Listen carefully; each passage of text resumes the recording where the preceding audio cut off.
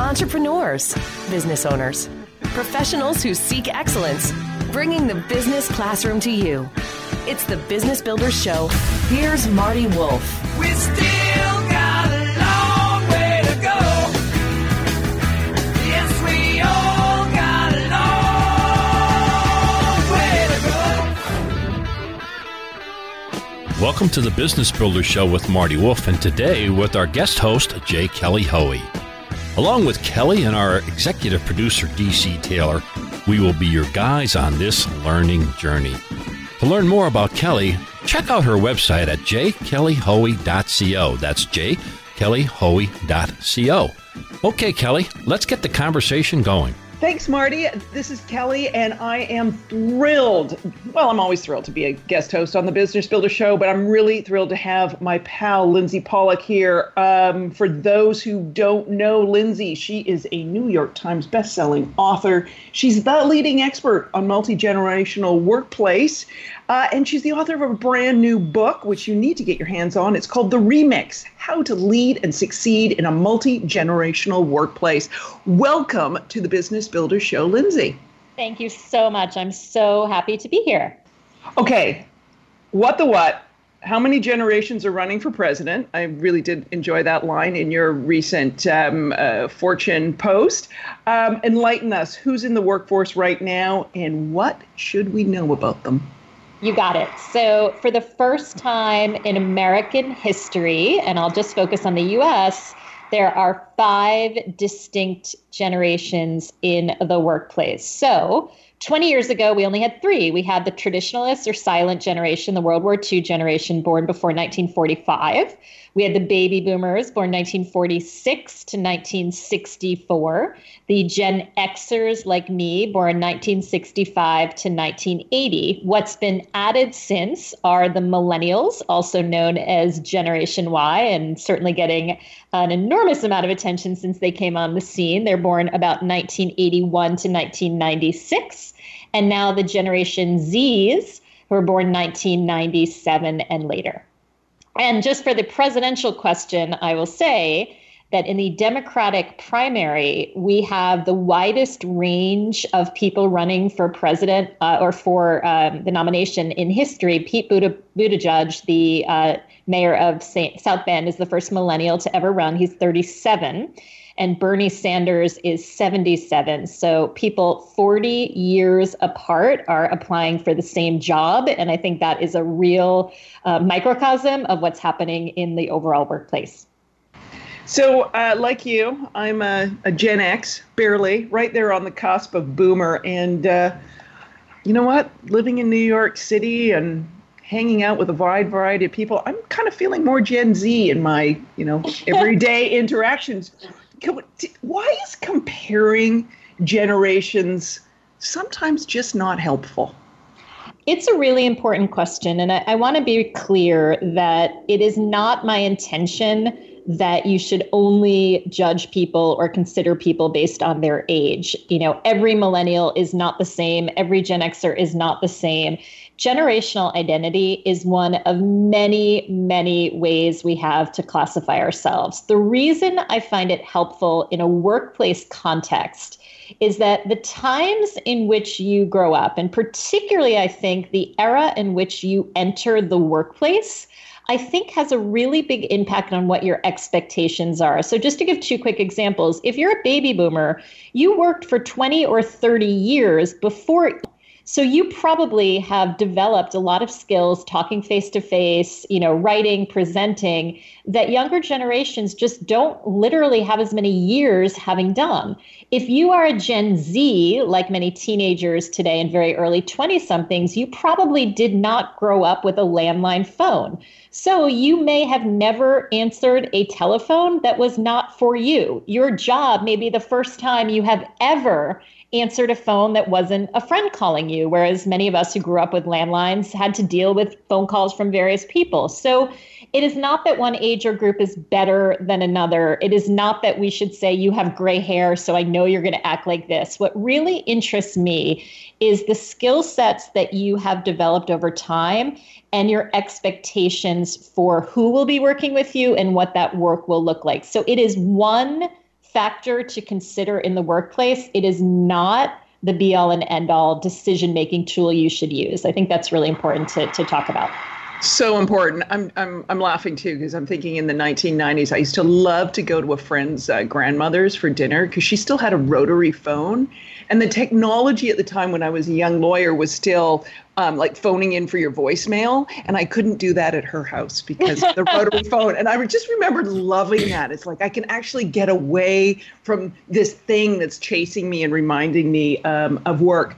Let's talk about your fabulous new book, The Remix, How to Lead and Succeed in the Multi-Generational Workplace. Where can people find the book? Thank you. So it's available at your favorite bookstore or on Amazon, and you can always go to my website or any of my social handles, which are all under my name, Lindsey, Lindsey, Pollak, Pollak. Perfect. Can you give us an example of a successful career remix?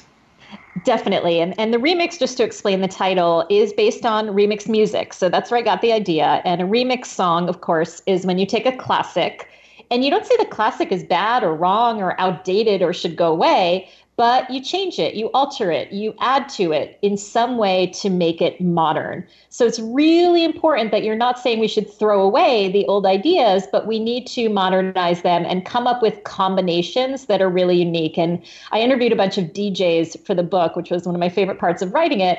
And what they said was a little secret of DJing is when you have an empty dance floor at a party, a trick is to play a remix because the older people at the party know the classic and the younger people at the party know the new version. So you're including everybody and they can all dance and enjoy it together. So that's kind of the vision of a positive intergenerational workplace. And an example of that, I think, is the concept of reverse mentoring. So mentoring an older person or a more experienced person, guiding, advising, coaching a junior person is a classic. There's nothing wrong with that. It shouldn't change. It's great.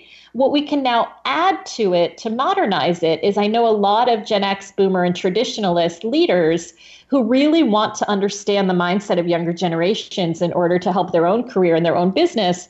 So they have a reverse mentor, which is a junior person who also gives them advice. Kelly, I interviewed you on this topic for the book. So to me, the remix is not that the old way of mentoring should go away. You should absolutely have mentors who are older. But the addition or the remix is that you can also get advice from people who are younger.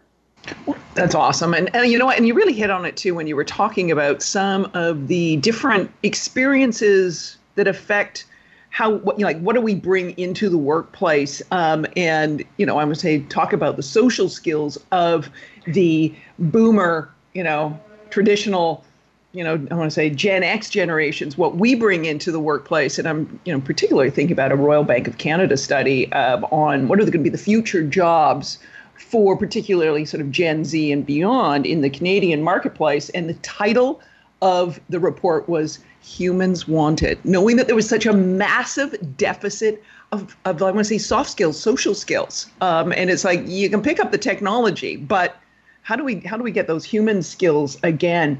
From what you know, and you are the expert on this, what makes an intergenerational team successful? So I think it's what makes all teams successful, which is respect for people's diversity and inviting them to bring their whole selves, their authentic selves to work, which means being able to say, from my generational perspective or from my perspective as a woman or from my perspective as a marketing expert, here is what I think. So really creating an inclusive environment where everybody can speak up on their own behalf and feel comfortable sharing their ideas. But I think one of the things that I've noticed more and more is really the importance of having really open, clear, transparent conversations about how people communicate. I think that when you work on a team of people who are all your same age, you can make some assumptions that everybody's going to want to email more or that you're going to have all your meetings in person. When you start to have multi-generational teams, you can't really make those assumptions anymore. And frankly, you probably never could because every individual has different preferences. But I talk a lot about having what Michael Watkins of Harvard Business School termed the style conversation, which is literally saying, hey, Kelly and Marty, we're going to be working on this project together. What's the best way way to get in touch with you? Do you prefer that I email you or should we set up phone calls? Do you like me to pop into your office or should I make sure that I get on your calendar for an official meeting? So I think we have to be a little bit more deliberate and transparent about how the work gets done, just because there are now so many different ways of doing it that there really aren't rules of how best to work with people, as there might have been in the older days when there were fewer different kinds of people in the workplace. And fewer ways to deliver the work. I mean, when you sort of think, God, I remember typewriters. I mean, like, seriously, when you sort of think like fax machines, like things where, you had a technology barrier to how and when work could be delivered, there was more of a, you need to get your butt in a chair in the office at 9 a.m. because, how are we going to get this out the door? Or how are you going to I remember having to scramble to make the last FedEx delivery to get a, draft prospectus out to clients so they could review it in the morning. It sort of seems funny now that we have PDFs. So that those technology, structures. I also think you're really hitting on something too in terms of teams of, why we need to talk to each other to understand, because you're right, we used to just make assumptions in terms of this is the right way to get work done. And I, one thing I was just, as you were talking, I was thinking about, is it General Motors with their, sort of taking 14 pages of a dress code and reducing it to one line or 2 words, dress appropriately. And part of that is so people have a discussion, like, how does your workday look? What would be the right thing to wear on a particular day, rather than having some silly long list that says, don't wear crop tops or, dirty shirts or whatever else was on their dress code in the past. I'm going to challenge you on that, though. I think we do have to be explicit, because I was just at the Fortune CEO Initiative conference yesterday in New York, and we were talking about mission statements and values, and a word like appropriately, and I know you just kind of used it offhand, but a word like that can be interpreted a lot of different ways by a lot of different people, and particularly generationally. So I think if it's absolutely not okay for people to wear crop tops in your office, I kind of do think you need to say that. I think we need to be a little bit more explicit, because I work with a lot of teams as a consultant where, the boss will say something like, Kelly, get in touch with Marty. That can be interpreted a lot of different ways. So if I mean for you to pick up the phone and call Marty, I think I need to be more explicit about that. So I'm all for simplification and trusting people to be adults. I really like the, for instance, the dress for your day policy, which is, we're not going to say every Friday is jeans, but be an adult and know that if you have a client meeting, you wear a suit, and if you don't, you can dress casually. But I think when there are really hard rules, I think we need to be a little bit more explicit than we used to. I think a lot of millennials say to me, there seems to be all these unwritten rules that nobody ever tells me, and then I get them wrong. So just for thought. Yeah. No, I love that. And I think you're absolutely right that and I don't disagree, that the idea of, yes, if there's these unwritten rules that are always followed, yes, right, put them down. But this idea that we need 14 pages of a dress code versus, let's simplify it and let's really task people like managers, directors, the leaders to sort of say, this is what this means. And this is how you interpret what dress appropriately is. I mean, I remember horror walking into a Silicon Valley office of a law firm where I was manager of professional development. And they were used to dressing casual, of course, because it's Silicon Valley. But they'd had Japanese clients in. And I'm like, what are you doing? Looking like you rolled out of bed in your sweats, because that's what they were dressed in. I mean, that sort of dress appropriately in that case, in my mind, would have been put on a goddamn suit. Marty, I hear you in the background. And speaking on suits, my suit is getting wrinkled. My suit is getting wrinkled in this chair. I mean, that's... I'm going to interrupt you, because it's like the one time a couple of Gen Xers, our tiny little generation, gets to elbow out the boomer and, DC, are you a millennial? What's going on? I'm just loving Generation Gen X kid, gets the microphone for once. Yeah. I'm Gen X. He's a Gen X. 1974, yeah. So back to this how we dressed and be explicit. You talk about it in the book, Lindsey, is that, explaining why are we doing this? Why are we dressing this way? And then you're giving them either explicit instructions or your I think you call them guardrails. But explaining why you want people to dress this way has something to do with it too, does it not? It does. And I think, Kelly, you brought up managers. I think the magic tool for a manager is to use that word why. I talk about the words why, because and thank you are just magical for managers. They work in every generation. If you're a millennial manager of older employees and you start to tell them, we're going to use this new software system, and you say, here's why it's going to improve our work, here's why it's going to help us with clients, it's a lot more appealing than saying, get with the program, we're using technology now. If you are a baby boomer boss with Gen Z and you want them to dress more professionally, if you say, put on a suit, it feels like you're yelling at them. If you say, we want our clients to know that we respect them, once you give that because or that why, people are so much more likely to go along. I'm noticing this at airports now. I travel a lot, as I'm sure both of you do. And there seems to be this trend of not saying your flight is delayed by 6 hours, but your flight is delayed by 6 hours because we have a mechanical issue and we're working on it to keep you safe. I'm going to be a lot more patient than if nothing is explained to me. So I think that has always been a tool that good managers have used. But I think in an intergenerational environment, it's really the first tip that I give to young managers of older workers. I also think it's really important for CEOs when they're setting policy from the top of an organization to really, really focus on the why of what they're doing. It's one of the tools that I think is really intergenerational when so many others don't always apply across the age ranges. Thank you for that, because I'm just sitting here thinking with the way I sort of approached my own career, and whether it was generational or whether it was because of economics at the time, kind of recessionary times, and you were just happy to have a job. It was our generation and earlier generations where we were just happy to accept that's what the rule is and not push for the why or the because. I think a lot about that as a Gen Xer myself. Why didn't I question these things? Why didn't I ask for faster promotions? Why didn't I complain that I wasn't getting feedback? As many millennials do, I would have wanted all those things. And I think it's a combination of factors. I think it's, if you don't see something, sometimes you don't know it's possible. So I didn't know I could get more feedback. Now, with social media, with so much reporting on Silicon Valley, I think that young people entering the workforce are just so much more aware of how other workplaces are. I just remember going to my first job at Working Woman magazine, and I didn't know what any other offices were like. Now it's so much more covered in the media. People are posting on LinkedIn and Instagram what's going on at their companies. So I think one is awareness.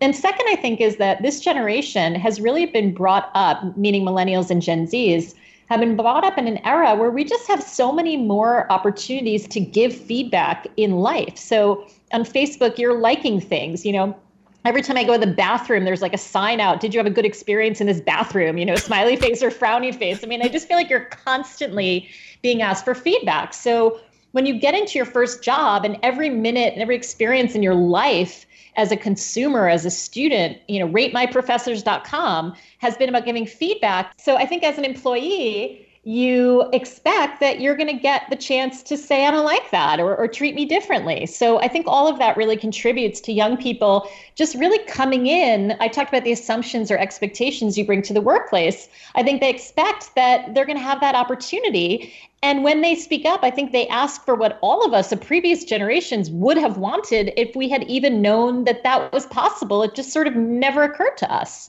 I forget what the number is, but one of the rules is empathy. Right, Lindsey?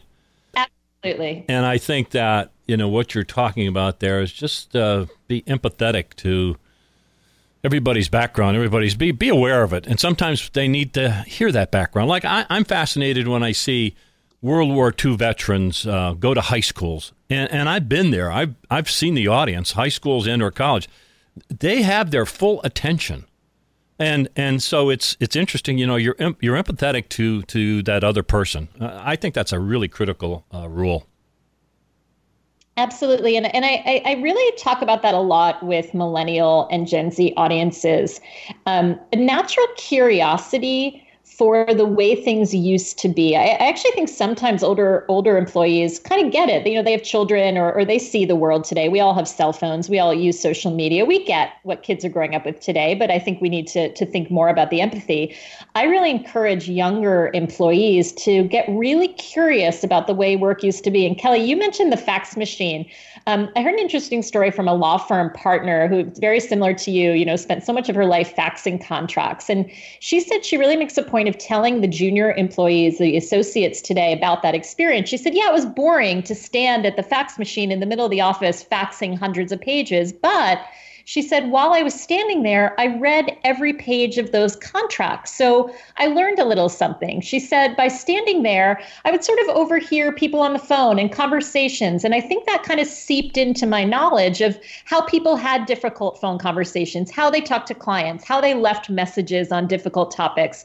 She said, by standing at the fax machine, occasionally a partner would walk by and he'd chit chat with me for 5 minutes. So it was a relationship building opportunity. So yes, it's faster to attach a PDF, but there was real value in the time it took to stand there and do that earlier activity. And I've had some young people say, oh, I never really thought about it that way. How do I make that time to have little interactions in the hallway? How do I make that time to overhear other people and the way they're engaging? It used to happen naturally. Now we have to kind of create those opportunities for apprenticeship that didn't happen before. So I think when you talk about those little details of work from the past, I think it's really interesting. You know, I know a manager who also asks, he's boomer, and he asks his junior employees to put a new app on his phone. And he says, show me how you use it, because I think I'm using this app differently than you are. I want to see how you navigate it. I want to see the kinds of things that you do. So that kind of experiential sharing, I think, is really critical for intergenerational understanding. Yeah, where do we find those times for personal reflection, but where do we find those water cooler moments that used to happen over, I want to say, some mundane tasks, like faxing? Lindsey, I have so many more questions, so I'm going to ask you this question. Will you come back on the show so we can talk about, I'm going to say the boomers who are working longer and, workplace structures and leadership models that are still in place that we should be dismantling? I've got so much more. So will you come back, please? I will. Should I call you, email you, Instagram you, or text you about that? Oh, could you? Well, you're on the Upper West Side, and I'm in Midtown. So maybe if I hang up my window, maybe you can send like a smoke signal. Let's go really old technology. Yeah, carrier pigeon. I love it. It's been a pleasure. Oh, no, this is amazing. I have loved this conversation. Look forward to this interview getting out, reminding everyone where they can find you, Lindsey. Thank you. The book is called The Remix. You can find it wherever you like to buy books, including Amazon, and my website and social media are all my name, lindseypollak.com. And we will have links in the show notes. Congratulations on this new book. Thank you for being on the Business Builder Show, and looking forward to continue this conversation in the future. Thank you both for having me. Thanks, Lindsey. Thank you so much for listening to the Business Builders Show. To learn more about me, and I'm Marty Wolf, go to MartyWolfBusinessSolutions.com. That's MartyWolfBusinessSolutions.com. To learn more about Kelly Hoey, go to her website, which is jkellyhoey.co. That's jkellyhoey.co. And of course, you can find Kelly and Marty on LinkedIn and Twitter. A reminder, you can find all our Business Builders shows on iTunes, Spotify, and on your favorite podcast app. Bringing the business classroom to you. It's the Business Builders Show with Marty Wolf.